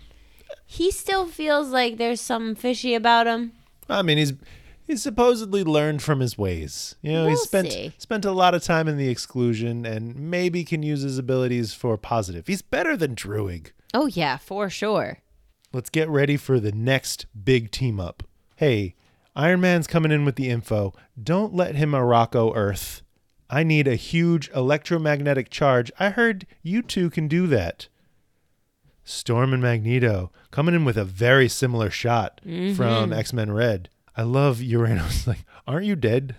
How are you still alive? How are you still alive? Didn't I rip out your heart? I don't understand. You didn't double tap. Sorry. Oh, man. This attack, this overload, this again, after so recently doing it.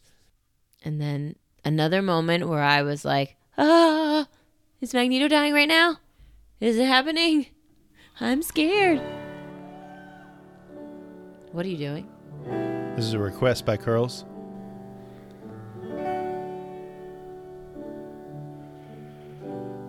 Spend all your time.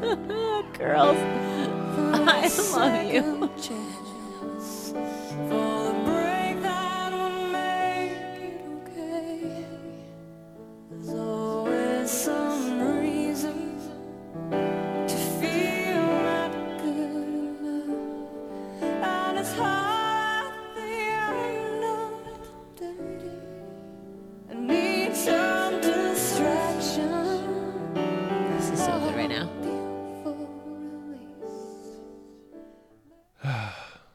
just the details of, hey, are you gonna reach out to Charles? Nah, we good. I'm ready to die. I can't. I'm not. We'll unpack it in the questions because we have so many reactions to Magneto's final moments, or what may be his final moments here. He was already on death's door. I have straight denial. Yeah, That's all no, I'm gonna say. I hear that. I love the Eternals being like, we can't kill Uranos for secret reasons, but maybe we'll just put him back in jail. Is that cool? Mm-hmm.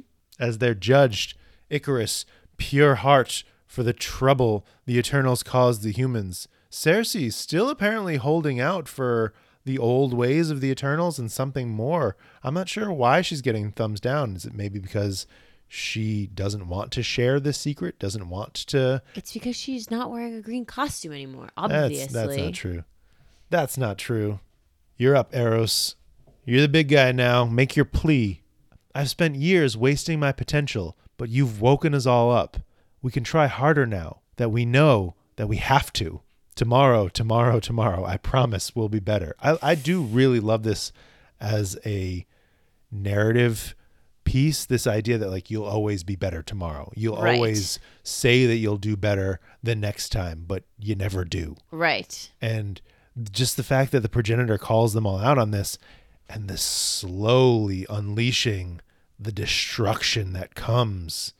I just don't understand how you get out of this. With that last page reveal of the rapture, essentially, Captain America only able to survive by avoiding it with his shield. I don't know, like how Like there's a celestial and he said, I'm going to judge you. And if you fail, I'm destroying the world. That's it. and And yeah. then you failed and now he destroys the world. How does, and even the people who were not on Earth, who were in Morocco, have now come to Earth. right. How do we get out of this? I don't know. Well, it's funny. I've read the preview pages for issue 5 and I don't understand how this is all of Earth because there are people that are still alive. Here's the only thought that popped in my mind was like, is this happening in like a wave and Sinister sees it happening and he's like, quick, take me back to my lab. I need to reset the Moira timeline. Sure, right. I feel like that's his back pocket plan. I don't know. What were your big picture thoughts? What did you think of the issue? I'm having a hard time with Judgment Day. You have been for a little while. There's things that I like, but I still found the individual judgments to not be as exciting as I wanted them to be. And I don't know. I don't feel, especially when you're going to say at this point where I understand, yeah, okay, the world is being destroyed. That's a big stake. But to know that there's so much of the event after this, to me, makes it not feel threatening. Yeah, absolutely. Like, there has to be a way out of it because it's September and this event goes through November. So it goes through October and has an Omega issue Right, at the in start November. of November. Okay, but still, there's a whole nother month and a half of issues. So obviously, they don't lose, right, in this instance. And I mean, big picture, they can't lose because they're the Because- Marvel heroes and right, we need more comics. Right. So it just, I don't know. I'm not feeling the threat the way I wanted to feel it, the way that I felt it when it was more just about Druig and what he was doing, because that felt like a more tangible rivalry. And this feels...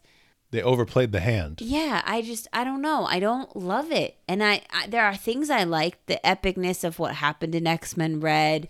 You know, I want to know more about why they wanted Sinister and what they needed. I mean, I know they wanted him to be able to build the Celestial, but like clearly coming out of this with Sins of Sinister, there's going to be something bigger going on with him. It's just... I don't know. I mean, not every story is for every person, and I just don't feel like Judgment Day is a story overall that pulls my interest.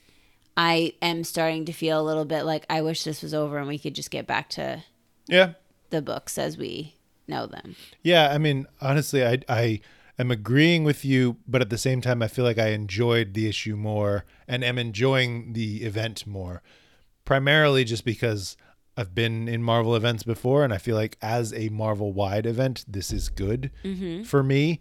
And I just really like the side stories that we're getting out of it. As a whole, like this, it feels like it upped the stakes too high, and we have no way of getting out of this. But there has to clearly be a way. Right. Right? Like when I got to those last pages, I was like, and how do you survive Sure. entire world annihilation? You know, the stakes were upped almost to the point of unbelievability. And sure, I know we're reading superhero Right. comics, so everything's relatively unbelievable, but still you need some kind of check and balance on that. But I do just the fluidity between the tie-ins, the X-Men Red issue tying into this, and it's just beautiful and brutal at the same time. I really enjoyed the judgments that we got here because of how quick they were and how they gave us little insights into each of these characters. You know, I don't think that that's the meat and potatoes. That's now a side piece. That's now like, oh, okay, I'm doing all of these rapid fire to just give you a little bit more context. You probably didn't even need those pages, but it fleshed out how this is affecting other people around the world. Yeah. I guess. And I'm not trying to like convince you to like it. Like, No, and I know that, and I don't feel that. I don't feel that from you. I just am confused because I want to like it. Every time I read it, I'm like, oh, let me go into this with a different like. Okay, we're gonna like this one, and I will agree with you that I think that this issue was the best of the 4 yeah, Judgment Day issues. I just feel like as a reader, I want to have some ability to theorize where it's going and have some excitement about where it could be going. And when I got to this point in the issue, I was like, where the heck is this even going to go? Like, how are we going to do this? Sure. You know, and like, I like to feel lost and confused to a certain degree, not to this much of a degree. yeah. Well, I feel like there are people on that same boat. Like Wise Guy 1701 is wondering, where do we go from here? Right. 4 exclamation points.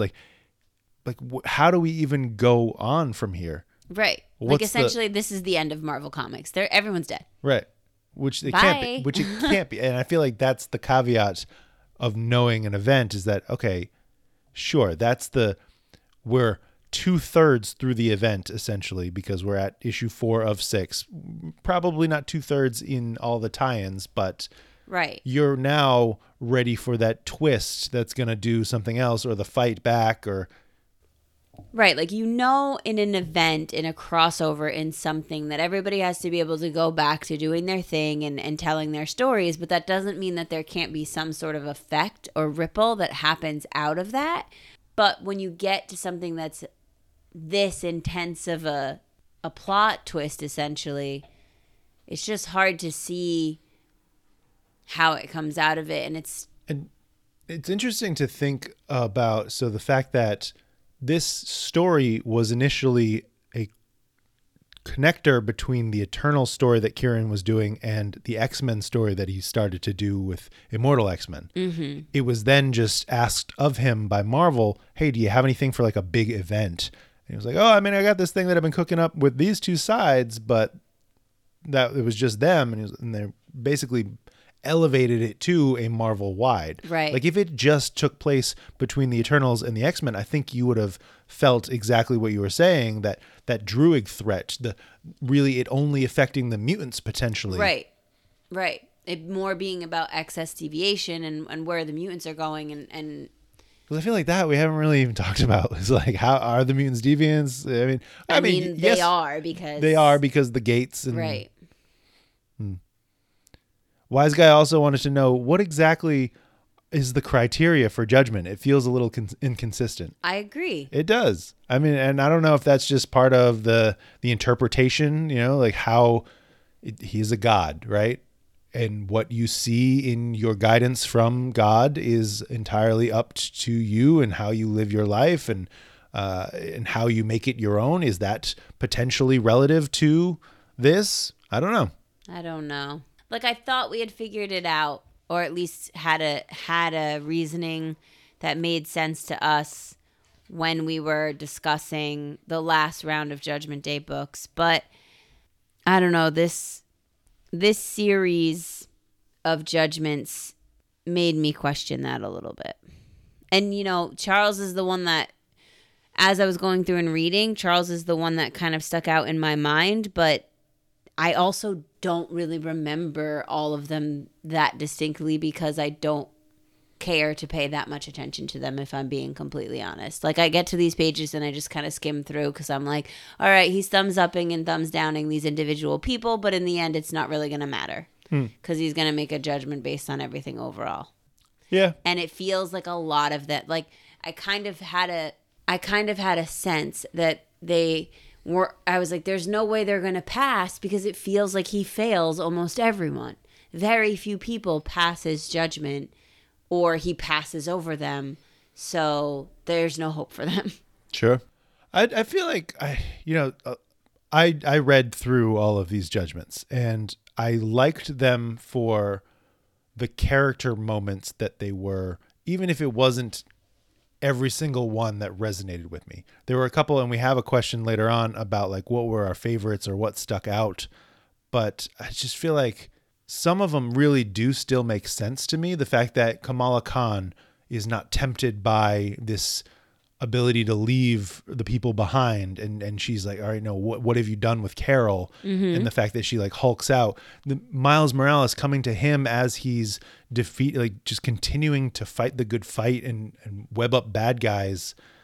Charles, I mean, I knew he was going to fail. I feel like we've known he was going to fail for months before this event even started, and his dismissal of his child, who is this unstable force, asking him for help, and the fact that he's just too busy to even consider it, that's a fail. That's a clear fail of living up to his potential, especially knowing that, you know, you have the father-son element, but the Omega level resource element that they valued as the best thing on Krakoa, the thing that they have to protect and cultivate, but he has no care for this person that is his son. Mm-hmm. I mean, I read them. I didn't like not read them. I read each and every one, but I didn't commit their answers to memory. I couldn't go back and look at this and go, this, just point to them and go, oh yeah, that person passed and that person failed. And like some of them were even a little unclear to me. Like I remember Kamala's, I remember Charles's, I remembered Luke Cage's, I remember Doom's. But also to your point, like it's not critical to the narrative, right? Right. They're character moments. It's like, all right, this is the big event book. We got to check in across the Marvel universe. Mm-hmm. You know, is this really going to shift one way or the other the larger story? I don't think so. It's just going to give you a little bit of. It's like instead of doing a Luke Cage tie-in issue, we get a panel of what happens to Luke Cage. Right. That makes sense.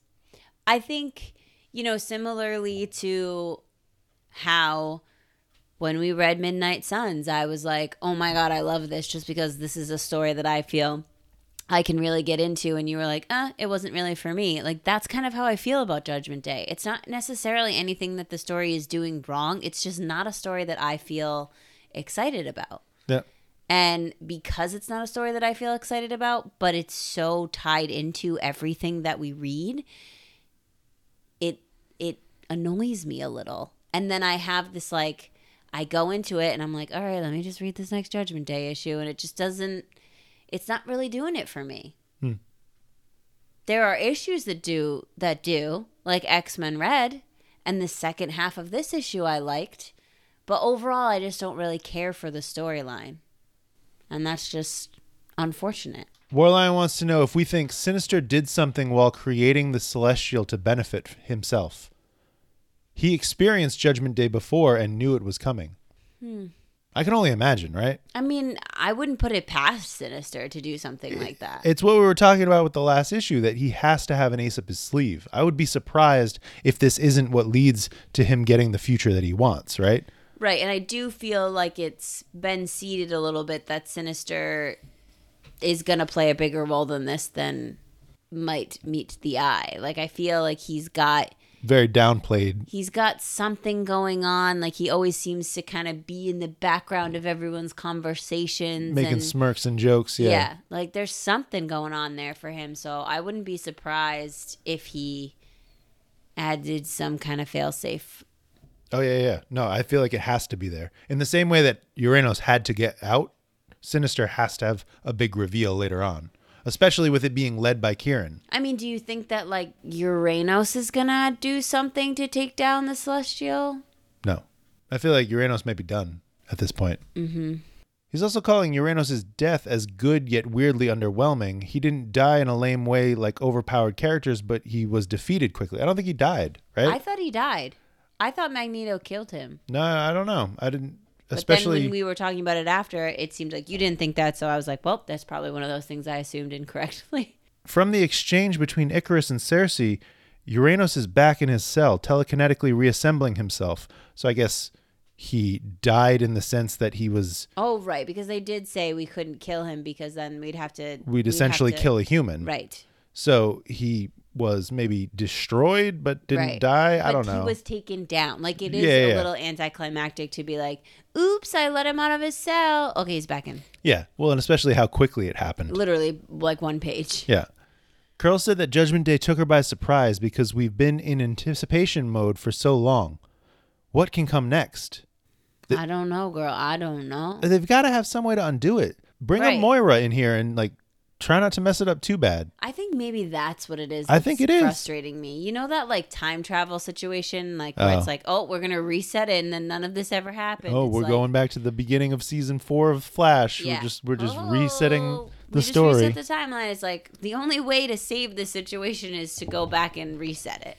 Yeah. All right, now get ready for the marathon of Magneto. This is the hour of Magneto. Okay. Pete Woods, 86, cutting right to the chase. Is Magneto dead after Judgment Day 4? I don't know. I don't think so. I don't think he's dead for good, / I don't think he won't come back, but I think he's dead right here. In this issue, I think he's dying. The tears on his face, the joy in his eyes, the fact that he sees the person that he thought was long lost, the crying on Storm, like the fact that he doesn't try to reach out to Charles, the narrative is leading you to believe that he dies. Who's the one he thought he lost? Probably his wife or his daughter. Probably Anya, who they talked about in X-Men Red, where he started crying over that when he was talking about it with Fisher King. Yeah, I mean, the way that the Celestial says who could still save him, and then he doesn't call out to him, so it's like, well, if he doesn't do what he needs to do to be saved, then he must be dead. Yeah. But I think at the end of this issue, he's dead, and then whatever happens next issue or whatever happens in it doesn't matter. Right. That could undo, that could rewrite. That's all about the creativity of the writer and what the story that they want to tell next is, but it feels like he's dead. I think I'm in denial because there's no backup. So. Sure. But I'm Red X Baby is calling out Charles. He has a secret backup of Eric. I know he does, all caps. I feel like he has to. Or something like that. Like, just that as an idea is a way. Of course he does. He's Charles. He doesn't care what anyone else wants. He only wants what he wants. BMCG2 said he can't be dead. You know Charles sensed that.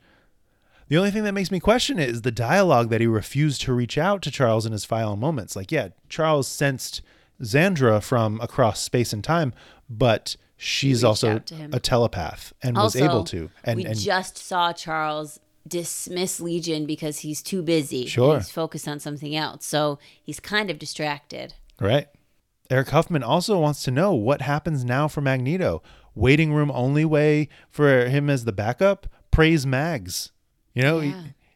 Do you think if it was a waiting room situation, do you think the people of Morocco would be inclined to have him come back and not be so stuck in their...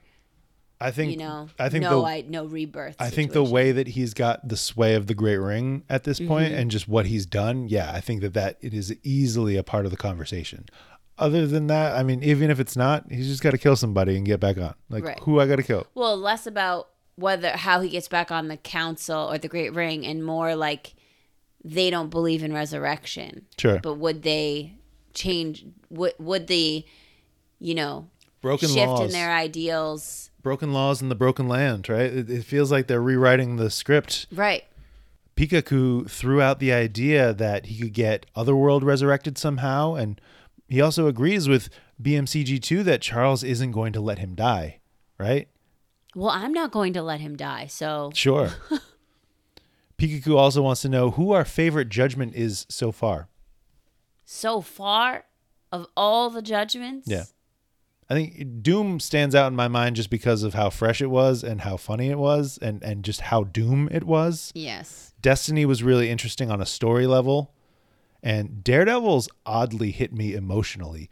Just the way that the Celestial calls out, like, I look at this man with such deep morals who breaks his moral code, and I tell him that he's failed, and he like is sad and almost crying, I know, as he goes on and continues fighting, because he's not living up to what he should be, but he's still trying.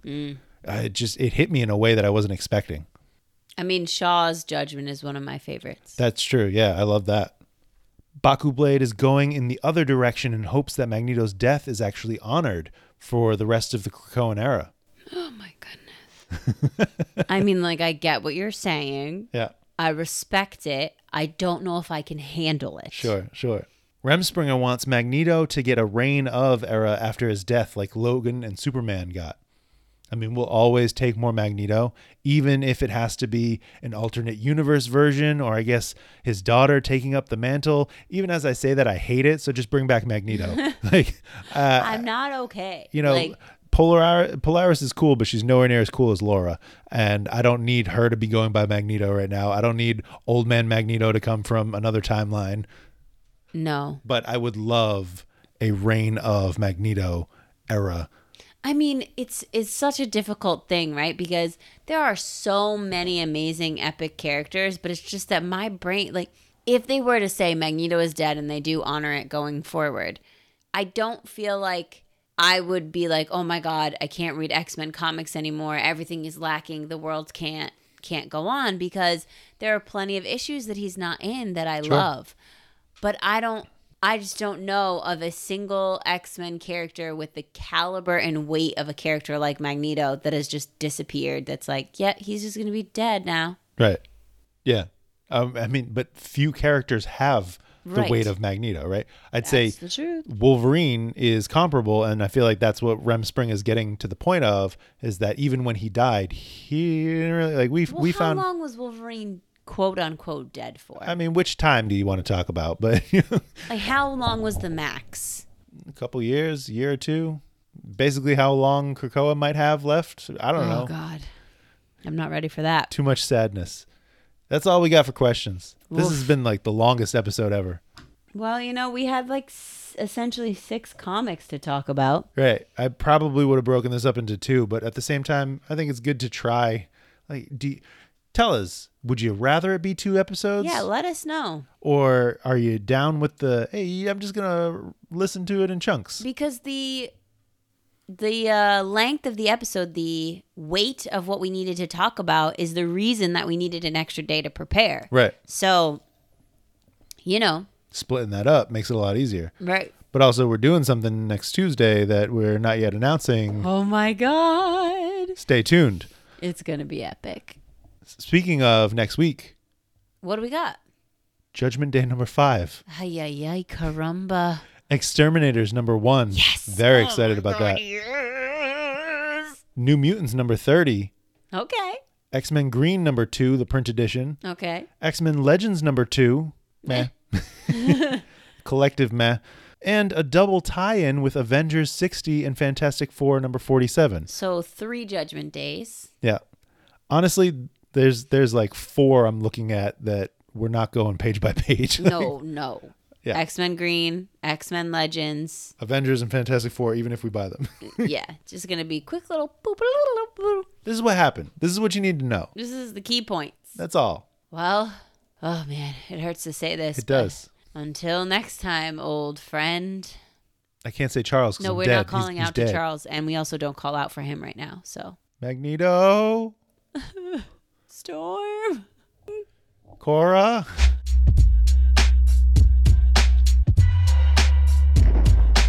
Thanks so much for joining us today on the Ex-Wife Podcast. Be sure to leave us a review and tell your friends. The Ex-Wife Podcast is produced in Providence, Rhode Island by Alicia and Justin. Our music is by Quan.